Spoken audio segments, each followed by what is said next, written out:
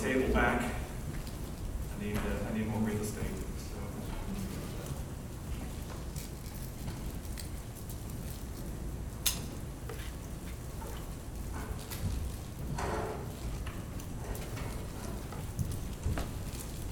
It's good to be here this morning for worship. Figured out on Monday/Tuesday I'd be preaching this morning. It's been a while, probably about 6 months or so. And it's been a while. It brings back fond memories. We've been preaching quite a bit.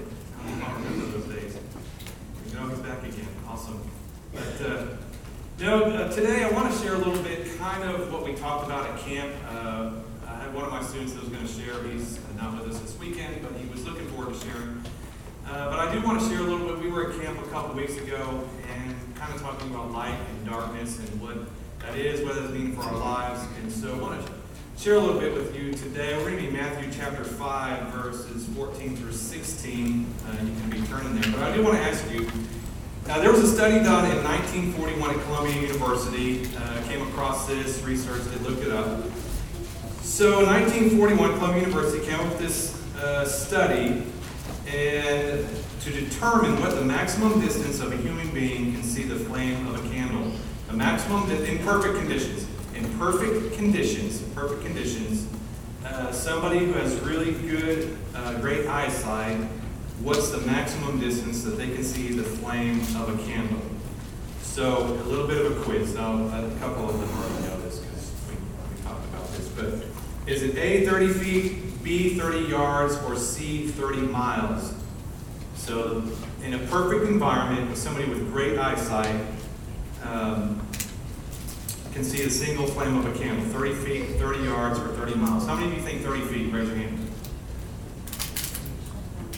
How many of y'all think 30 yards? Raise your hand. How many of y'all think 30 miles? Wow. So the study, it's 30 miles. What they concluded in 1941 in perfect conditions, the single flicker of a candle. There's been a lot of dispute about that. They say, well, the average person can only see the flame of a candle 1.6 miles, maybe 2 miles, maybe possibly 5 miles, the curvature of the earth at 30 miles, and all those things. But so 30 miles, when you think about that, 30 miles is a very, very far distance to be able to see the flame of a candle.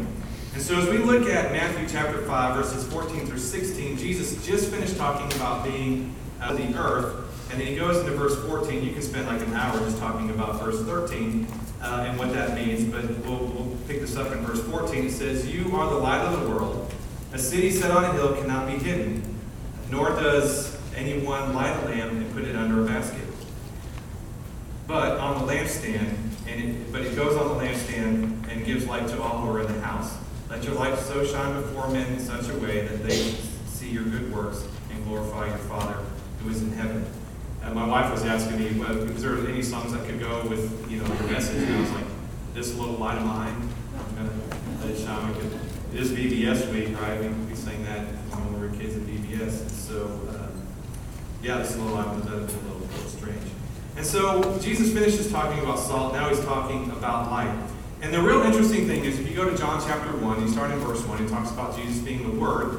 And then around verse 5, it goes and talks about Jesus being the light of men. And the light came, and the darkness did not comprehend it. And so the idea in John chapter 1 that Jesus is the light of the world. But yet, here in Matthew chapter 5, Jesus says to his disciples, "You are the light of the world." Have you ever, so this idea of light and darkness, have you ever just sat around and thought about the idea of light? Like, what is light? What is light? I mean, what creates light? How do we know, is light lighting this, is it the particles that are being lit? Is the carpet being lit? What is light? If we don't, if I had Clayton and Kurt turn all the lights off, it would get dark a little bit, but we have a little bit of light coming in. But we probably also take light for granted. You ever think about, you hit the light switch, it comes on. Have you ever been in the power goes out in a storm, and what's the first thing you normally do? Right, you look for one of these, right? You're looking for a flashlight so you can get around the house. And that's when you're wondering, when is the power company going to come out and get your light back? That's when you start realizing that you really like light, especially in the dark. And so light is really important to us. And Jesus uses this example here of a city on a hill that cannot be hidden. I mean, think about if Jesus is standing there, and the other thing you have to think about, this is first century Jerusalem, Israel. This is not, 2021, city on a hill. They just don't walk into a room with a light switch. They don't have street lights and stoplights. So at night, it's dark. It's really dark. Unless the moon and the stars are out, it's dark. And so a city on a hill in this time is pretty visible, right? I don't really know. I've been here now 4 years in Harrison, 6 years in the area. I don't know any street names. I know the street I live on. I know 7 South and 206 and 65. That's how I get here. But I drive by. Anybody drive by landmarks? Like hit McDonald's, you go 3 blocks, then you hit the O'Reilly's, you turn left, and then you hit the Pizza Hut, go another 2 blocks, and then you're there, the dentist's office. And so I drive by landmarks. So I've been here so long, I really don't know the names of streets, and so it's easy to get lost around here. But a city on a hill, if you're, hey, you're going to go to this city, go 2 miles, hang a left, and just keep walking, and it's like right there on the hill. Like you cannot miss it. It is there. And so it's almost absurd that Jesus would use this as an example that, we are the light of the world, and like a city on a hill, that can't be hidden. So our light shouldn't be hidden. So those cities on the hill, and at night it'll be a little bit dark, but when you think about the idea that if you can see, even if you could just see the flicker of a candle, let's say 1.5 miles to 2 miles, 3 miles, in a dark environment in first century Israel, you would be able to see that light when you're wandering through the dark. Then you might have 2 or 3 homes that have a light that are going, and you would be able to see it from a distance. And when you see it, you know you're what? You're in the right direction, going the right place to that city. And so Jesus uses that as an example. A city on a hill can't be hidden. That's pretty obvious, and that's a pretty large example. And then he kind of scales it down a little bit to this next analogy that he uses. So in verse 15, and it says, nor does anyone light a lamp and put it under a basket, but on the lampstand, and it gives light to all who are in the house. I don't think we quite understand, so I picked this up this week, lamp on a lampstand. So we're not talking about candles. They would, after research shows that maybe the Romans might have had candles maybe 200 to 400 BC. But we're talking about a lamp on a lampstand. We're talking about like olive oil, right, and a wick. We're talking like, this is the light. This is the light that they have in their house. They don't have, one of these. This is really, really bright. I'm shining in your eyes. They don't have one of these. This is what they have. They put vegetable oil, olive oil in it, and they put it under something because it will leak through the clay. And it goes on a lampstand. So, on a lampstand. Just put it on a lampstand. If it's on a lampstand and it's lit, it's going to what? Shine. It's going to give off light. I can put a basket over it, so a basket's going to be weaving, so there's going to be oxygen getting in, so the light will still be lit, but it'll have a basket over it, and it won't give off the light that it could in the house. Just like if I were to light this and put it on the floor, it's not going to light the room. All right, so first century Israelites would understand that and understand the importance of light and light in their room and in their house in a lampstand. And I think for us, we have the luxury of these spotlights and these lights over here to be able to read with. I have this handy rechargeable LED light so I can see better on ice rain, right? And we have all those things. We tend to take our light for granted, but then also not quite fully understand when it talks about being the light of the world. Because if I'm the light of the world and I'm a light and this symbolizes my light, well, it's kind of small, but it is useful and it is purposeful. And when on the lampstand, it'll light the whole entire room. But why would I put a basket over it? Right? If I put a basket over it, I'm not shining. And it's still lit though, but it's still lit. I would have that relationship with Jesus, but it is being hidden. Its purpose and its usefulness is not happening. And so, for us, as Jesus is sharing this, it's important for us to realize what he's really trying to communicate to his disciples and what it means to communicate to us at this time. You put in our basket the lampstand that gives light to the whole world. Let your light shine before men in such a way that they may see your good works and glorify your Father in heaven. It's really, in our world today, we use the term darkness, right? It's a dark world, there's a lot of sin, and we equate sin with darkness and light with Jesus, salvation, and with God. And so we have that light and the darkness, kind of that separation, right? Just like if you watch a really good movie, right, there's the good guys, the bad guys, and in most movies, the good guys always win, right? You want to see the good guys win. And so we live in a world that has light and darkness, and depending on the generation you grew up in, right, as you get older, it seems like the world's getting darker and darker. Would some of you say that as you get older? It's not as good as it was back in my day, right? Get off my yard, punk, right? As time goes by, you just have the fond memories of the past, and the world seems to get darker and darker. And so in our world, when we look at in light of this passage, the ultimate difference is where the lamp is placed. Right? He talks, the city is placed on a hill for its purpose of people seeing it. The lamp is placed on the lampstand, the purpose of lighting the room. And so, as Jesus shares this to the disciples, it's important to understand that where are we placed as Christians? If you're in this room and you're a Christian, you're a believer, you're pursuing after Christ, you have a relationship with Him, where has He placed you to shine your light? Or do you have a basket over it? And what does it really mean to shine your light? I really challenged the students when we were at camp, and this has really stuck with me for a while. What does that really mean to shine your light? Do we all shine our lights in the same place? Probably not. Probably not. I'm at school coaching. I shine my light on the baseball field when we're running. When I'm at Walmart in line, 50 people in line, and everybody's disgruntled, right? I shine my light at Walmart. Although Walmart's probably a place where your light probably gets a little dim. Gets a little, little basket over that gets a little dim because of frustration and anger and all that. And so, where are we to place our light? What are we doing with our light? Are we being intentional about our light?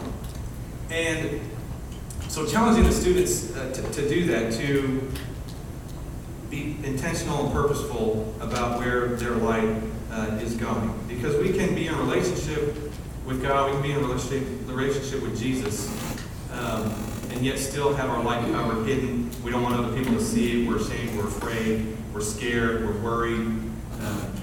I asked some of the students to share some of the camp stuff, and they're like, I don't want to get in front of and stand up here and talk to everybody. That's stressful, and they're worried you might say the wrong thing, and so public speaking is not for everybody, and it is hard, especially for some, and that's okay. But ultimately, to know who we are, our life, and what we're supposed to do with it, and the influence we have with other people and our life. Picking this up in 16, it says, "Let your light shine before men in such a way that they may see your good works and glorify your Father who is in heaven." The things we do, I tell the students, the things you do matter. Right? The things that you do matter. The things that you do in middle school matter. The things that you do in high school matter. Right? Those things could be and stay with you for a while. I remember, actually my best friend from high school is here. He's visiting from Virginia. I don't know, I just said that now. But Matt, Matt Tumanello. No, that means actually nothing to everybody else in this room. But I was actually going in view of a call at a church in Florida, and this was 15 plus years out of high school. And somebody on the search committee was actually friends with Matt, who we went to school with. And I didn't know this, but she went and called and said, "Hey, saw this kid went to high school with you. Tell me about it." And Matt's like, "Well, yeah, he was in his Bible every day, and they were doing FCA and these things. He's a really good guy, and all those things." And so, 15 plus years later, and after it got voted in and all those things, and she's like, "Yeah, I called, Matt, right?" Yeah, I called him and checked on him. All right, so the things that we did in high school, 15 years later, show up due to friendships and relationships. And so the things that you do matter. Right? The things that you, in middle school and high school, right? Quincy, the things that you do right now when you're in middle school matter, right? They matter. What people say and think, and so it matters. And so the way we live our life matters, which for middle school kids, sometimes they're not thinking straight. So, but it matters. And so when Jesus says in that same way, so in the same way the city can't be hidden, in the same way that the light is supposed to be used for its purpose, we are to do those good works. And I had sort of put this together a while back. In our school, we have to do community service hours, and I've kept this. I got this in 1992. It's a plaque, and it's a reminder for me of my selfishness. And so, yes, my selfishness. So at our school, we have to do community service hours, and every year I did 1,000+ community service hours for school. And at the end of 4 years, there's this big old huge trophy and award that you get, and I didn't get it. I got this plaque. And so I was angry about it. I actually went to the principal and complained. It's embarrassing, really. I didn't get it. I had like 500+ more hours than the kid that got the big trophy for doing community service, which is supposed to, says men for others, dedication through service, the gift of the Spirit, the Holy Spirit, right? I'm angry about getting this because I was supposed to do those things because I care about people. And because God wants me to serve others, and yet I'm worried about some trophy and a plaque. So where's the selflessness in that, right? So I was going to throw it away because God really sat me down and like, what's wrong with you, son? And to work that out. So I kept it. I actually have a place in my office where all I can see is just the top little blue section and the part. And when I walk in my office, I see that every day, and it's a reminder to me of how selfish I can be, which my family can attest to. So that'll be the one amen I get from my son. So, and it's just a reminder of what God has called me to do, and the type of person I'm supposed to be, and the type of light that I'm supposed to be in the world. And that doesn't mean that sometimes I am selfish, because I am selfish at times, and I want what I want, and we as people do that as well. And I forget that I'm supposed to be a city on a hill. I'm supposed to be a light that's not hidden, and I'm supposed to be the light to other people by being in a right relationship with God. It's really interesting when the city on a hill at night will be dark, but it is, if somebody has a light on in their house and somebody else has a light in their house, and collectively, when there's a lot of lights, it becomes a very bright city on the hill. I'll never forget, there's in Eureka Springs a conservation house. I don't know if any of you have heard of that place, but it's a really big place. It's got a commercial kitchen in it, can sleep almost, I think, 30 to 40 people. And I was doing a retreat for another church there, and they've got this huge big porch. I mean, it's this back porch. It's really, really big. And you can actually sit on the back, and you can actually see Branson. Like at night, the Ferris wheel and all that. You can almost like you could reach out and touch it. But it's probably about 20 miles away as the crow flies. And I just remember sitting there like, Branson's so far away from here, but yet I can see the Ferris wheel, I can see the lights from the hotels, I can see the lights from Silver Dollar City. And collectively, all those lights together make that so bright that it's easy, like you just feel like you can just in 5 minutes be there, which you can't because the roads are windy and it's hard to get there. But the collective group of all those lights make it really easy to see, just like that city on the hill. And so when we have our lights shining, and we're together shining our lights, when you're on a sports team, right, if you're playing basketball or cross country or anything, and there's 3, 4, 5 people who are shining their lights, it's a lot brighter than when you just have one light, right? We know that. It's brighter. It's more, it's clearer to see with the light. And so, collectively together as believers and Christians, we come together this morning for worship. Some came this morning for Sunday school, for Bible study, to hopefully spend time in prayer, to challenge, to equip each other, to spend time in God's Word and fellowship, so our lights would be stronger. And churches should be a safe environment to be able to let our light shine and to help our lights to grow brighter. And so the things that we do matter. God's desire for us, like He has chosen us to be His primary way to share His story with others. Sean and I have been kind of, he shared the 3 circles last week, and so him and I talked a little bit this week about what I kind of wanted to stay just in the same area that he was, but not intrude on what he's preaching over the next 3 weeks. But for both of us, evangelism has kind of really hit home for us, not just as ministers, but as people, and just how believers really aren't evangelizing anymore. If you look at the numbers, they say about 95% of believers have never shared the gospel with anybody, let alone led anybody to the Lord. And why is that? What's causing that? And so, Sean's got a little group that they're going through some principles and stuff with, and this month he is sharing, some evangelistic ways and stuff. But I started traveling down this road with the youth, myself and Kyle at Bear Creek, and really equipping our students to share their faith. And part of sharing your faith is to, one, have a faith, and have a faith that's real in order for you to be able to share it with other people and being that light. And because God's desire for us is to do that. Like we are the primary way. We are the way to be able to share that light with others, to tell others.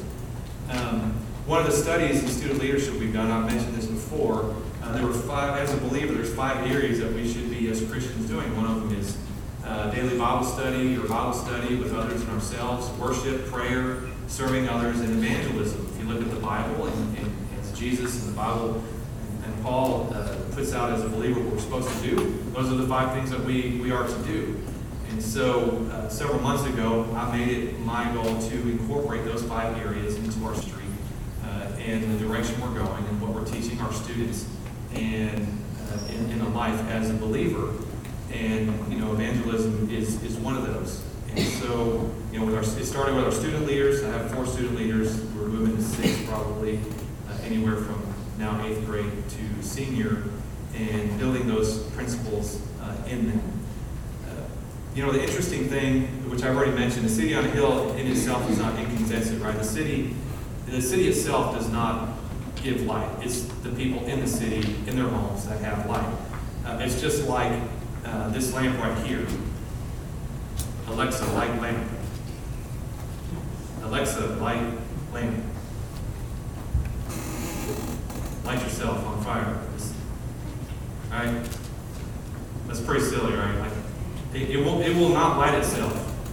Y'all are like, this dude's lost marbles. Right? This thing will not light itself. What does it need to light itself? It needs a spark, or it needs a fire. First century Jerusalem did not have lighters, right? I have a lighter because I don't want to use flint. I could be here robbed. Or I don't have a fire right here in the house, and apparently this doesn't work either. Right?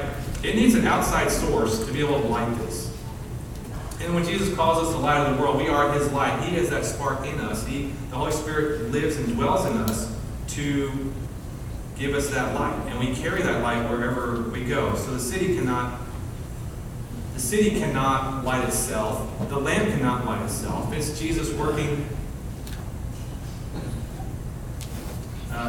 It's Jesus working in us to do that. It needs that match. It needs that ember to start that light. And it's almost like, in our modern days, it's a flashlight. In order for this flashlight to work, let's take that step back. If the power goes out of your house and you grab a flashlight, you're hoping it what? It works. It turns on. If it doesn't turn on, you're probably very unhappy. Right? Because if you're in your house, and if you have a basement or you've been in a cave, but like we have a basement, there's only 2 windows, one's in the bedroom, the power goes out, and you grab a flashlight, it has no batteries, it's a flashlight of any use. No, actually you're probably like either looking for batteries or you're just throwing the flashlight because it's of no use. It's the same thing if I have a flashlight and it's dark in my house because the power's out, and I hold it behind me and I'm walking forward, does it have any purpose? It has some purpose, but not where I'm going. Right? Why do you shine the flashlight in front of you? So you can see where you're going, so you can see the Legos on the floor, so that you can see the books on the floor, that you can see where the vacuum is sitting, or where the pillows are at, or where the clothes hamper is, where the stuff on the floor is. If you walk through your house in the dark, how many of you have hit something? Right? You know what that's like. So the light dispels the darkness so you can see where you're going. I've told the students that that light that shines leads you and guides you to where you're going. It dispels the darkness. The other thing that it does that we talked about at camp, that light not only dispels the darkness, but it also reveals things in your life that's probably sin. We went to camp that week. It was a really hard week. I'm not gonna lie. It was hard. It's like Satan was working overtime with us, and I fell victim by Wednesday afternoon to some of it, and it was rough. It was rough, but God was moving still. Things were happening in students' lives. As that Thursday, as sin was being exposed in people's lives, and brokenness, as the light comes in and exposes the things around and the sin in our lives and the things that we need to dispel and give over to Jesus and lay down,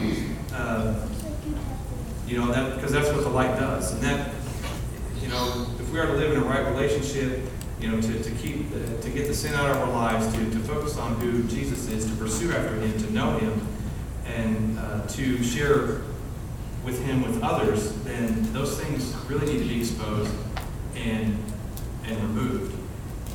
And it's some students found out that when sin is exposed, it hurts. It hurts. It hurts. Sometimes sin gets rooted into our lives, and in cutting it out or taking it out, it hurts. To remove something that may have been in your life for 1, 2, 3, 5, 10 years, whatever is sin in your life, it hurts. It hurts to have it removed. It hurts when it's exposed. When other people see it, it hurts. And dealing with it, because sometimes we don't want to deal with stuff in our lives, and that hurts. And we live in a world we can't show weakness. We have to be strong for our family. We have to be strong for our friends. And we don't show weakness at school. We don't show weakness at work, because if you do, you will get consumed by people around you. It seems like the nicer you are, the more the worse that you are treated as a person in our world today by your kindness and niceness and generosity, and that can be hard. And then ultimately, that I see in schools is at school people just want to fit in, and that's not much different than adults with work and all that. But being the light doesn't necessarily mean you're going to fit in. Right? Being the light doesn't mean you're necessarily going to fit in, and that makes it hard, especially if Jesus is calling us to be lights and other people around us are not being the light. So I kind of want to kind of close with this.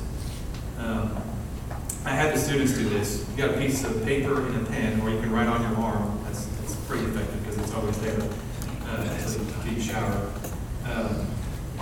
But what is one thing this week? Only one thing that you can do this week to let your light shine. One thing. I had students. Well, I'll be nice to people. Well, it's nice to be nice, but let's get a little bit more specific than just being nice. Because when we generalize things, we don't tend to always get things done. So, a specific person, something you can do for them, something you can share with them. What is one thing this week that you can do to let your light shine? I wear these bracelets, and the collection seems to grow. I feel like I'm back in middle school somewhat. But this WWJD, which is kind of back in the 80s when I was in high school, it was around, and it's kind of back, and it's based off a story in the steps from the late 1800s. It was written a book, and it went from camp and it went from D now. But I leave these bracelets on my wrist because it's a reminder to me, and I guess I'm a visual person, much like this plaque I have in a place I put in my office, and I have these on there, is a reminder of what would Jesus do, what am I supposed to do. There's another one here called Serve Others, and which ironically, people ask me about these, and it's an opportunity to share with them about Jesus and the gospel. But I actually had somebody say, what's Serve Others? Serve others? Right, serve others. What does that mean? Which I never thought I'd have that question, but it's an opportunity to be able to share with somebody. And so these bracelets are a reminder to me of the attitude I'm supposed to have, the type of person I'm supposed to be, and the light I'm supposed to carry to others around me. Because honestly, there was a few weeks ago where I was really, really mad at somebody, and I wrote a really bad email. I deleted it, wrote a bad email, deleted it. I figured a text message would be quicker. So text message, deleted it, text message, and then I was looking at this, what would Jesus do? Like delete, and then I'm like, well, Jesus would pray for them. Jesus would love them.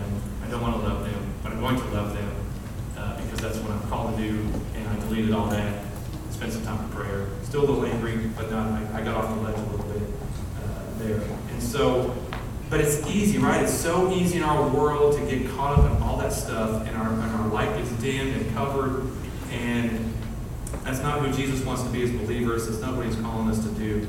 And so, as believers, we are to do that.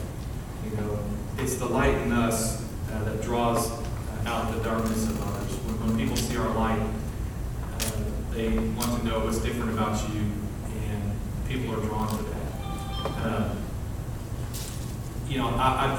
I'm grateful for the opportunity I have at the school to be able to coach, and I'm there almost every day.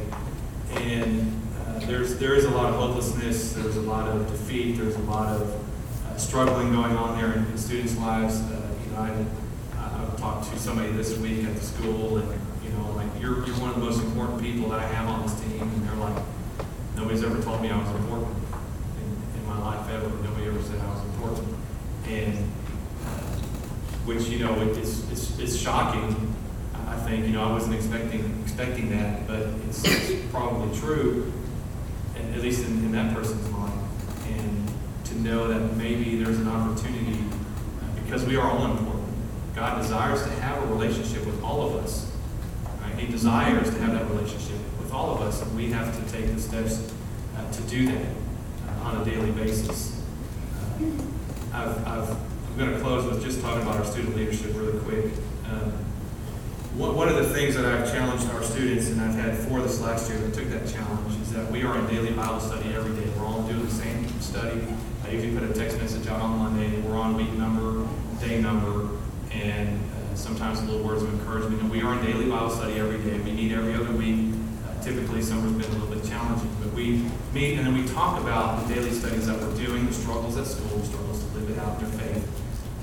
And then on top of that, they've read a book now on how to prepare messages, how to prepare sermons. 3 of them have been doing Bible studies at various places at school or here or some of our large group events. And so it's been beneficial for them to learn that. And this year we're going to continue doing that. Plus, I anticipate taking them to Student Leadership University, which has, it's really a good opportunity to be able to learn some leadership principles from some Christian businessmen like CFO from Chick-fil-A and different businesses and stuff, and a real opportunity. But it also comes with, the daily Bible studies we do, plus it has a reading list of like seven books they have to read on top of that. And so for them, it has priority to do these things above all other things in their life. And that's hard to do. Right? It's really hard to do, to make that a priority in your life, to set aside time every day to do that. And not only that, to also read these books about leadership and God's will and different things in their life. And it is a challenge to put that above all things. One of the things is they're required to be here every Wednesday night, which they have done this last year. And so that's hard to do in the world we live in now. But honestly, as believers, we should be setting aside time every day, right, to pursue our relationship with God. That's how our light stays strong. That's how the fuel in there keeps going. That's how we have that every day. We invest in our relationship with God. Otherwise, it's like if you're married and you never talk to your wife or your husband every day, and you're just in passing and whatever, that's really not much of a relationship. There's not much of a relationship there when you do that. It's the same thing with God. You're not going to know what God has for you. You're not going to know and have your light shine like it's supposed to if you're not with Him each day, knowing who He is, learning from Him, spending time in prayer, spending time in personal worship, the Bible, right? And that light, when you read it, it's been awesome to see our students who have been doing that, sharing their faith with other people around them, taking the steps to boldness to do that, to share the light, because the Scripture has changed their minds and their hearts and who they are supposed to be. And so, the church for many, many years, not this church, but church together for years, has really neglected students and giving them leadership opportunities, because they will one day be where you're at. When I am dead and gone, they will replace me. And what are we building into students in the next generation for that? We know 87, 93, 95% of high school kids leave church when they graduate high school.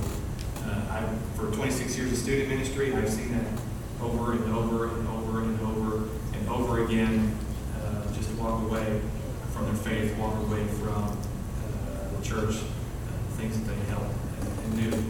And it breaks my heart. It really breaks my heart as much as I try to share and pull back and bring back. The struggle is there. So it's hard.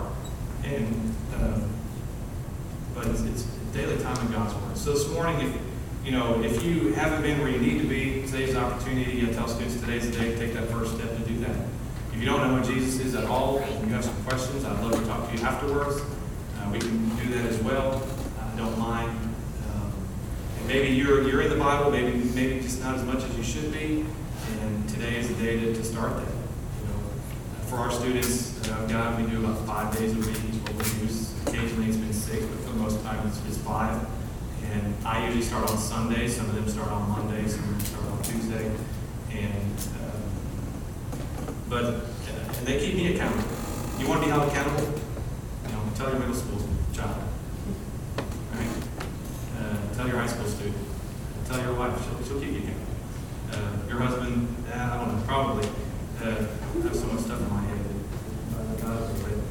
But they push me, they challenge me, they remind me, they keep me accountable for what I'm supposed to do. And that's how we as the church shine our lights. That's how we grow in our faith. So I'm gonna go ahead and close us in prayer this morning. We're going to do our birthdays and anniversaries. So let's pray. Lord, this morning, now I believe that you are moving in the minds and the hearts of your people. Lord, just pray for everything that's going on right now in our world. Lord, just the sin and the darkness. Lord, and your call for us to be light. Lord, I pray for Vacation Bible School this week. It's easy to get in a routine of who we are and what we're doing, but to ultimately know that we will have children here this week, that the opportunity to shine our lights, that we might draw them to you, Lord, through your word, through your Bible study, through your worship. Lord, I pray now that you prepare the minds and the hearts of those kids, the parents who will be bringing their kids, Lord, tonight. May we earnestly pray for that. Lord, I pray for those in here right now that don't have that relationship with you, Lord, that they would seek myself out, or someone in the church who has a relationship with you, Lord, that they would take that step, Lord, that we would strengthen our walk with you each day, to know who you are, to be the light that you've called us to.